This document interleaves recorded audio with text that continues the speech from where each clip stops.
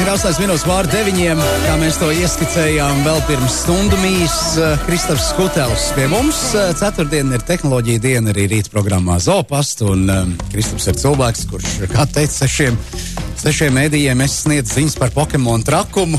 Un pienācis laiks mums parunāt arī par tehnoloģijām pēc mūsu atvaļinājuma. Labrīt, Kristof, vēlreiz. Jā, labrīt. Mēs ieskicējām tās sarunu tēmas. Ja, nu tad tu esi sajūsmā par jauno Huawei. Pagaidām jā, kamēr es nelietoju, tikmēr arī esmu sajūsmā, bet nu jau, kā jau minēju, tad ir arī jauni telefoni parādījušies, un galā tas pats Samsung Galaxy Note 7 arī. Bet viņš Latvijā, viņam bija prezentācija Latvijā, vai pagaidām tikai ārzemēs? Tur bija tā, ka tāpat kā iepriekšējo, vismaz vienu reizi tā, kad notiek pasākums vienlaicīgi Ņujorkā, Londonā un Rio de Janeiro. Un tā translācija tika rādīta YouTube un arī mazākos reģionos arī bija kinoteātrē, piemēram, mums Latvijā bija Samsung partneriem, mēdījiem, bija iespēja redzēt to prezentāciju, bija iespēja redzēt to pašu ierīces arī demo, bija dabūtas divas, mazliet pačamdīt un tad tālāk vēl bija filma noskatīties varēja. Bet tu piedalījies šajā Latvijas sadaļā kino? Jā, es biju uz kinoteātru vienkārši un aprunāties ar cilvēkiem, tātad telefons būs iepriekš pasūtāms no 16. augusta, tātad relatīvi drīz. Veikalos viņš nonāks 2. septembrī un maksās 869 eiro. Tātad nemaz, bet tas ir jaudīgākais un labākais, ko Samsung ir radījis šobrīd. Un tad jau tagad varēs gaidīt nākamā gada sākumu, kad jau būs normāli cena. Un to te, starp jums sēž viens cilvēks, kurš ar Note darbojās, un tas var teikt, ka tas tikai pievieno vērtību telefonam, kad ir tas kociņš, un tas ir labi. Tas ir forši, bet, protams, ka visiem viņam varbūt, ka nevajag. Tagad tur būs krāsaini kociņi. Jā, es redzēju. Jāņem, nevar pilnīgi izlaist šo telefonu. Bet tur viss ir kārtībā, jaudas tur pietiek, izskatās viņš labi, viņš tādā smukā metāliskā korpusā un smuki. Jāsaka, ka viņš reāli arī parādīsies pie mums. Es tev viņu nākošanai gan jau varēšu aiznest parādīt, kā viņš izskatās, un varbūt Jānim iepatiksies, un iPhones tiks liks maliņā. Kāpēc ne? Es vienmēr esmu atvērts jaunajiem tehnoloģiju pasaulē. Jā, tā kā tas ir izdarīts, bet, ja mēs runājam vēl par tādām jaunmodīgām lietām, tad tas bieži vien robežojās ar tādu vājprātu, neprātu, jo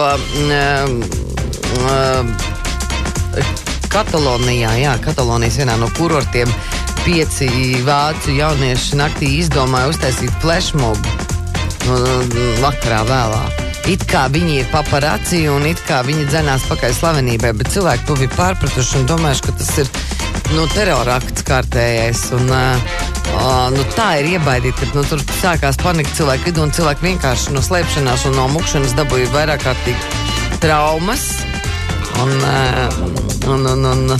5 vācu jauniešiem 53 jau ir bijusi, jā. Ar to skrēdīšanu pret cilvēkiem nevajag aizrauties galā. Taču bija F1 šefa sievas māti. Bernie Ecclestone mēģināja nolopīja arī.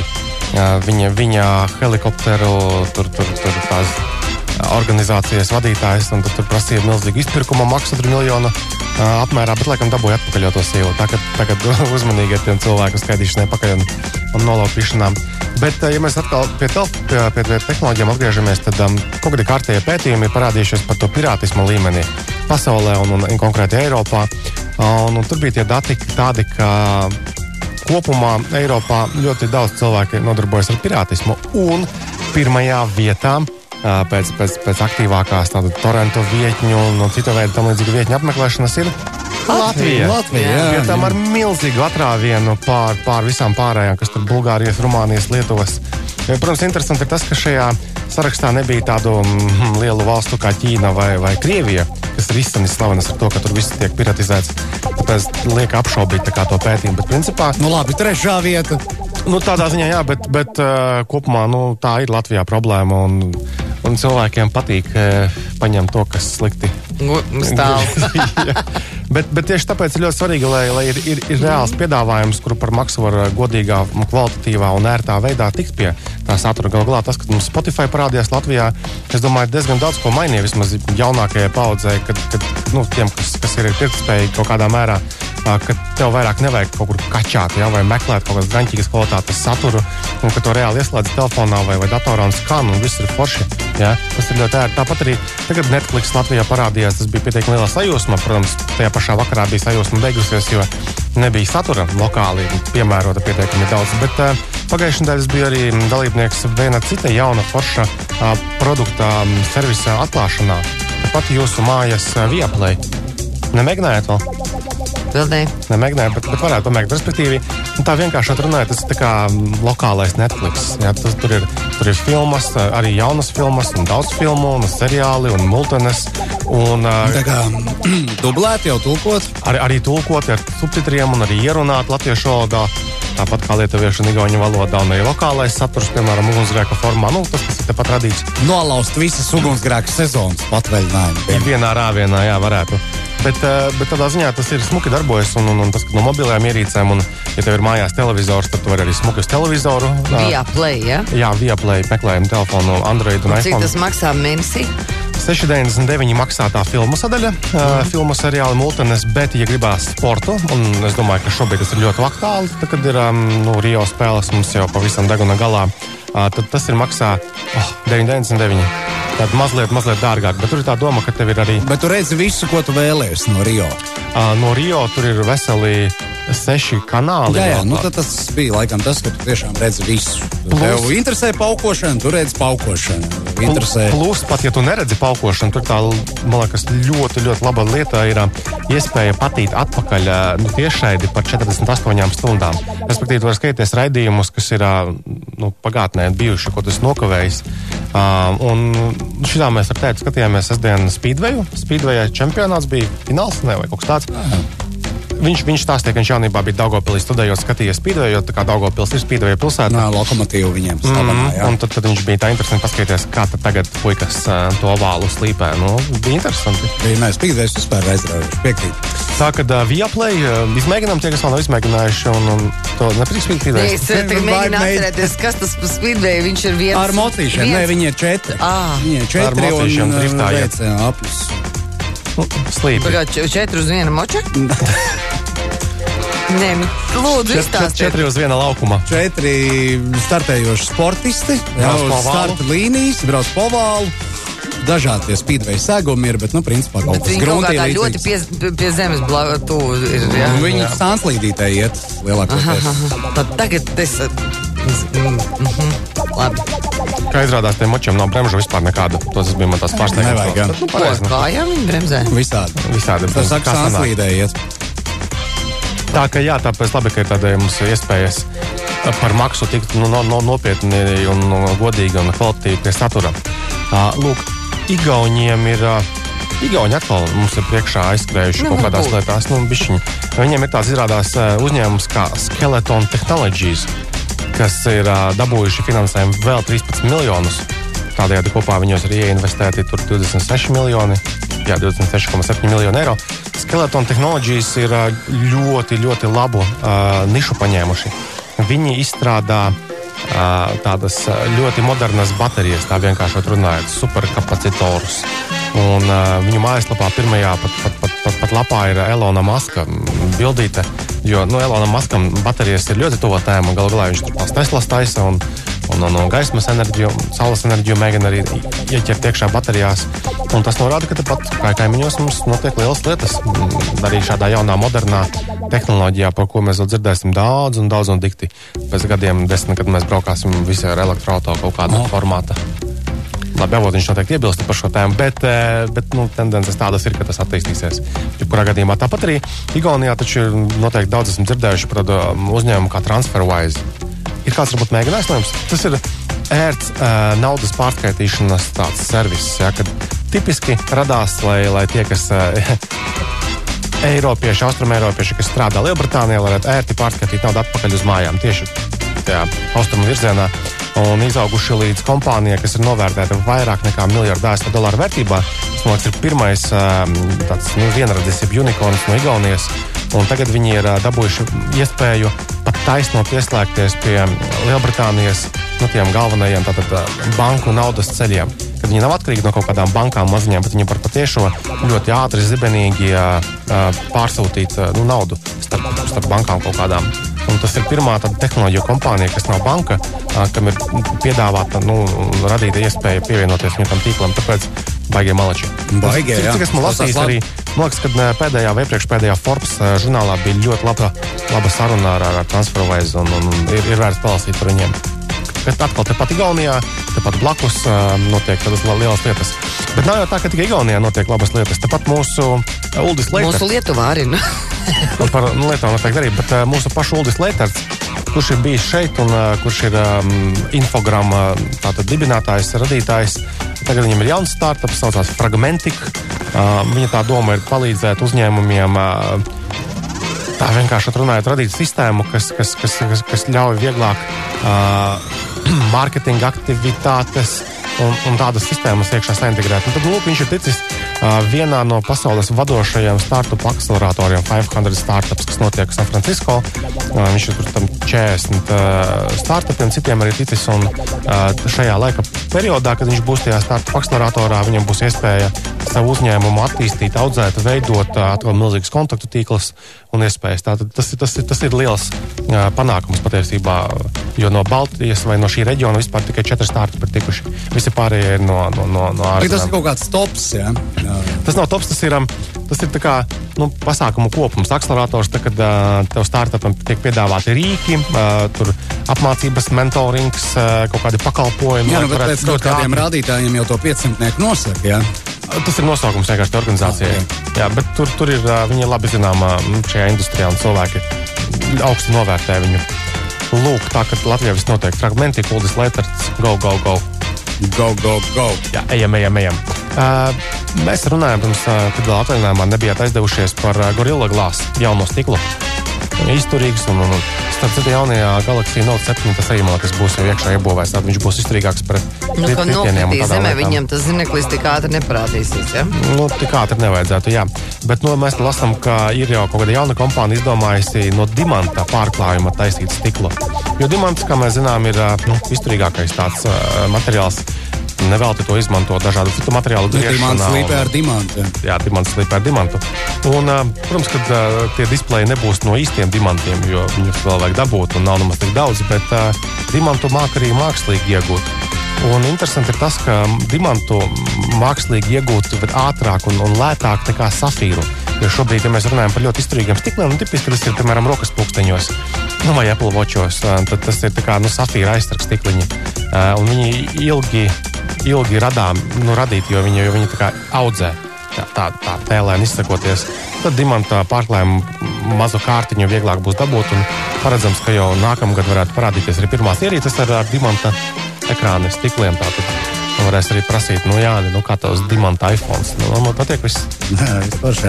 Laba dāvana no kolēģiem, es teiktu tā. Būtu bijusi. Vai varētu būt?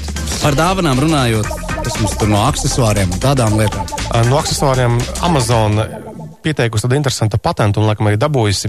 Tātad austiņas, kas māk slāpēt skaņu, nav tās nekāds jaunums. Esat mēģinājuši noteikti. Tātad ārējos trokšņus, pareizāk sakot. Tad ļoti forši, piemēram, lidmašīnās lidojot vienkārši pasakaini, ja, ka tu dzirdi tikai to, ko tu gribi dzirdēt, nevis tos 15 bērnus. Nevis tos paziņojumus. Jā, paziņojumus, piemēram, jā. Tad Amazon ir radījuši tādu, vismaz izstrādā visdrīzāk austiņas, kas slāpē trokšņus, bet vienlaicīgi arī klausās, kas ir tie par trokšņiem. Un, piemēram, ja tur es sauktu Jāni vai kaut kādas sirēnas skanētu. Vai taurēja autovadītājs. Jā, tieši tā, tad viņš arī mācēs palaist cauri to skaņu un mēs nebūsim kārtējais notriektais stāsts. Redzēs, jo tas ir pirmais jautājums, kas nāk prātā uzreiz, ja par skaņu slāpējošām austiņām, kā tur ar to drošību, jo to taču nereti uzsver, ja? Tas pats Latvijas dzelzceļš, ka nešķērsojams liedzas pilnā klapē klausoties mūziku. Jā, un patiesībā tā ir, man liekas, ģeniāla ideja savā tādā relatīvi vienkāršībā, jo, labi, viņiem ir jābūt pietiekami gudrām tām austiņām, bet, tāpat trokšņu slāpējošās austiņas tā vai tā izmanto mikrofonus ārējos, kuras klausās, kuri tad ir tie trokšņi, kurus vajag slāpēt. Un tagad vienkārši Amazon izdomājuši klāt vēl vienu daļu, kad, klausamies trokšņus, bet pamēģinam arī izlobīt laukā tās lietas vai tās trokšņus un skaņas, kas tā kā varētu būt cilvēkam noderīgas vai izglābt viņu no kādām nepatikšanām. Tad redzēsim, vai viņi spēs arī radīt. Un galā Amazons jau arī izstrādā tās balss atpazīšanas tehnoloģijas. Viņam ir tāda kastīta, tāda tornītis Amazon Echo, kuram tu vari ar balss komandām pateikt, piemēram, lūdzu nopērc man pasūti tur nezinu, veļas pulveri kaut kādu, ja. Tādā ziņā viņi jau analizē šo informāciju, un tādēļ austiņas arī pietiekami ātri būs apmācītas, apmācāmas un mācēs saprast, ka kaut ko vajag darīt. Ja mēs runājam par drošību, tad arī Waze'am tiek testēta vēl viena jauna funkcija, kas, piemēram, ja mēs atbraucām gala punktā, kāpjam laukā no mašīnas, ņemam telefonu, viņš jau parādīs, hei, izņem bērnu no mašīnas, neaizmirst. Protams, tur arī var norādīt arī citas lietas, piemēram, izņem laukā tur iepirkuma maistiņu vai vēl kaut ko izdarīt, jo smaidiet vai nesmaidiet, bet tā ir pietiekami daudz gadījumu, tur viņiem bija pat statistika kaut kāda izvilkta, cik gada laikā tad problēmās iekuļas vecākas bērnus stāja mašīnās. Un karstā vasarā tas arī var arī beigties nepārāk labi. Jā, suņi, bērni. Jā, tieši tā arī suņi, kā es piemēru suņus galu galā. Un it kā liekas, stulbi, kā tu vari aizmirst, piemēram, nezinu, suni to pašu, bet, ja, piemēram, noguris nenormāli vai tīpaši, ja bērns vēl ir mazs. Jā, tu esi noguris no bērna. Bērns ir mazs, tu pie viņa vēl neesi pieradis. Arī tādi kaut kādi gadījumi ir, un tāpēc atkal labi, tas neko daudz neprasa, vienkārši, ka parādās vēl viens ekrāns, pa paziņojums tajā telefonā. Tāpat mēs telefonā visu laiku blenžam telefonu, gan mēs neaizmirsīsim. Bija tikko statistika par cilvēku atstātu vienatnē. Vidēji 44 sekundes paiet, kopš viņš sāk lūkoties vietālrunī. Vīrieši kaut kādās 20 un cik sekundēs, sievietes mazliet vēlāk. Bet, principā, jā, mēs vairs nemākam būt vieni un blenst tukši griestos. Vai ne? Jā, tas tā, tu par to arī runāji, kā tagad izskatās rindās cilvēki, kā izskatās sabiedriskajā transportā cilvēki un tā. Teiksim, bet tur ir laba lieta, tu vari kļūt oriģināls. Tev vieglāk ir būt oriģinālam, tu nenulkojies vienkārši, vai tu lasi grāmatu. Jā, bet tagad ir vēl labi ļoti var redzēt joprojām, kā izskatās Pokemonu ķērāji. Parkos pastaigājam vienkārši tepat Rīgas parkos kaut kādos, visi telefonos ievarbušies un kaut ko tur tirinās. Es vakarā gāju, cauri, kas tas par parku, kur gar kanālu iet, kur brīvības pieminekli, un jau pa gabalu tu redzi, kurš cilvēks vienkārši kaut ko lasa vai Twitterī sēž kaut kādā, un kurš cilvēks vienkārši stāv un Pokemonus tur mētā ķersta. Pateicoties Pokemoniem ir jauna sakāvārds izdomāts, ja tev liekas, ka tu esi stūps, tad atceries, ka pasaulē ir cilvēki, kas ķer Pokemonus. Jā, mēs to gribēju paturpināt, droši vien šeit ir vieta biznesam, jo kaut kā tas viss būs arī jāsāk ārstēt masveidā, tā kā, jā. Vienā no tiem komentāriem, ko es sniedzu, bija saruna arī ar atkarību speciālistu patiesībā. Viņi arī nodarbojas ar internetu atkarīgiem. Es domāju, ka kādā raidījumā varēs viņu paņemt arī šeit. Jā, to vajag. Jo to vajag mums pašiem, lai mēs zinātu, vai mēs jau esam atkarīgi vai vēl esam ceļā. Jo tur mēs vienkārši mēģinājām tajā raidījumā arī saprast, kurā brīdī ir atkarība, kurā brīdī nav atkarība, un vai tiešām no spēles var rasties atkarība. Īsta atbilde ir tāda, ka atkarība var rasties no jebkā. Ja cilvēkam ir tendence uz atkarībām kaut kādām, to gan jau var pamanīt. Bet vai no Pokemon Go ir atkarība? Ja cilvēks dara tikai to vienkārši spēlē to spēlīti, tad vai arī nedara lietas, kas viņam būtu jādara. Labi, tagad vasarā skolas nav, piemēram, bet viņš bastotu stundas, ka viņam vajag noķert ar to Pokemonu. Vēl jau viņi sāks matemātikas stundas laikā viņš šaut. Tas ir tas, kas priekšā droši vien, ne? Klasē, domā, nebūs Pokemoni? Klasē pašā varbūt arī nebūs, bet tur ir viss atkarīgs lokāli. Tas ir pasākums, ka ir skolas, kuras stundas laikā aizliedz lietot. Skola var izdarīt kaut ko, lai Pokemon nav viņu teritorija. Tā nepārāk. Nevar. Klausies, bet šī būs, tici man, tā būs viena aktuāla problēma tuvākajā laikā, kad vai tā ir kāda organizācija, vai mācību iestādes, vai kas runās par to, ka mēs nevēlamies, lai mūsu teritorijā vai tuvumā būtu. Piekrīt? Protams, ka viņi gan jau ar laiku tiek piedāvāti rīki, kas varēs aizvākt tos Pokemonus, jo jau tagad cilvēki tiesā sūdz radītāju spēles par to, ka viņam pagalmā ir Pokemons, bet paies vēl 3 mēneši un tā spēles interesanti norims. Tāda ir tava prognoze, ja? Mēs Angry Birds mēs spēlējam, nespēlējam vairāk mēs. Candy Crush mēs spēlējam, nespēlējam mēs vairāk Candy Crush. Viss ir ļoti laikā mainīgi. Mēs kāds esam izteikuši savu prognozi par Pokemon spēli, raudzēsim kāds notiks. Mēs ar Baibu nospriedām, ka forši ir viņas noķert, bet palaist vaļā. Jā. Kā makšķernieki dara nerad. Noķer ziltiņu un palaiž vaļā. Tur var palaist vaļā Pokemonus, tik tiešām, jā. Nu redz, cilvēcīgi. Paldies, Kristap, ka atnāc šo ceturtdienu pie mums. Tiksimies atkal jaunedēļ. Kā mēs zinām, tehnoloģiju pasaulē pa nedēļu daudz, kas mainās, un lai tev pašam forši šī nedēļa notikumiem bagāta un tikšanos. Čau! Paldies, atā! Adā!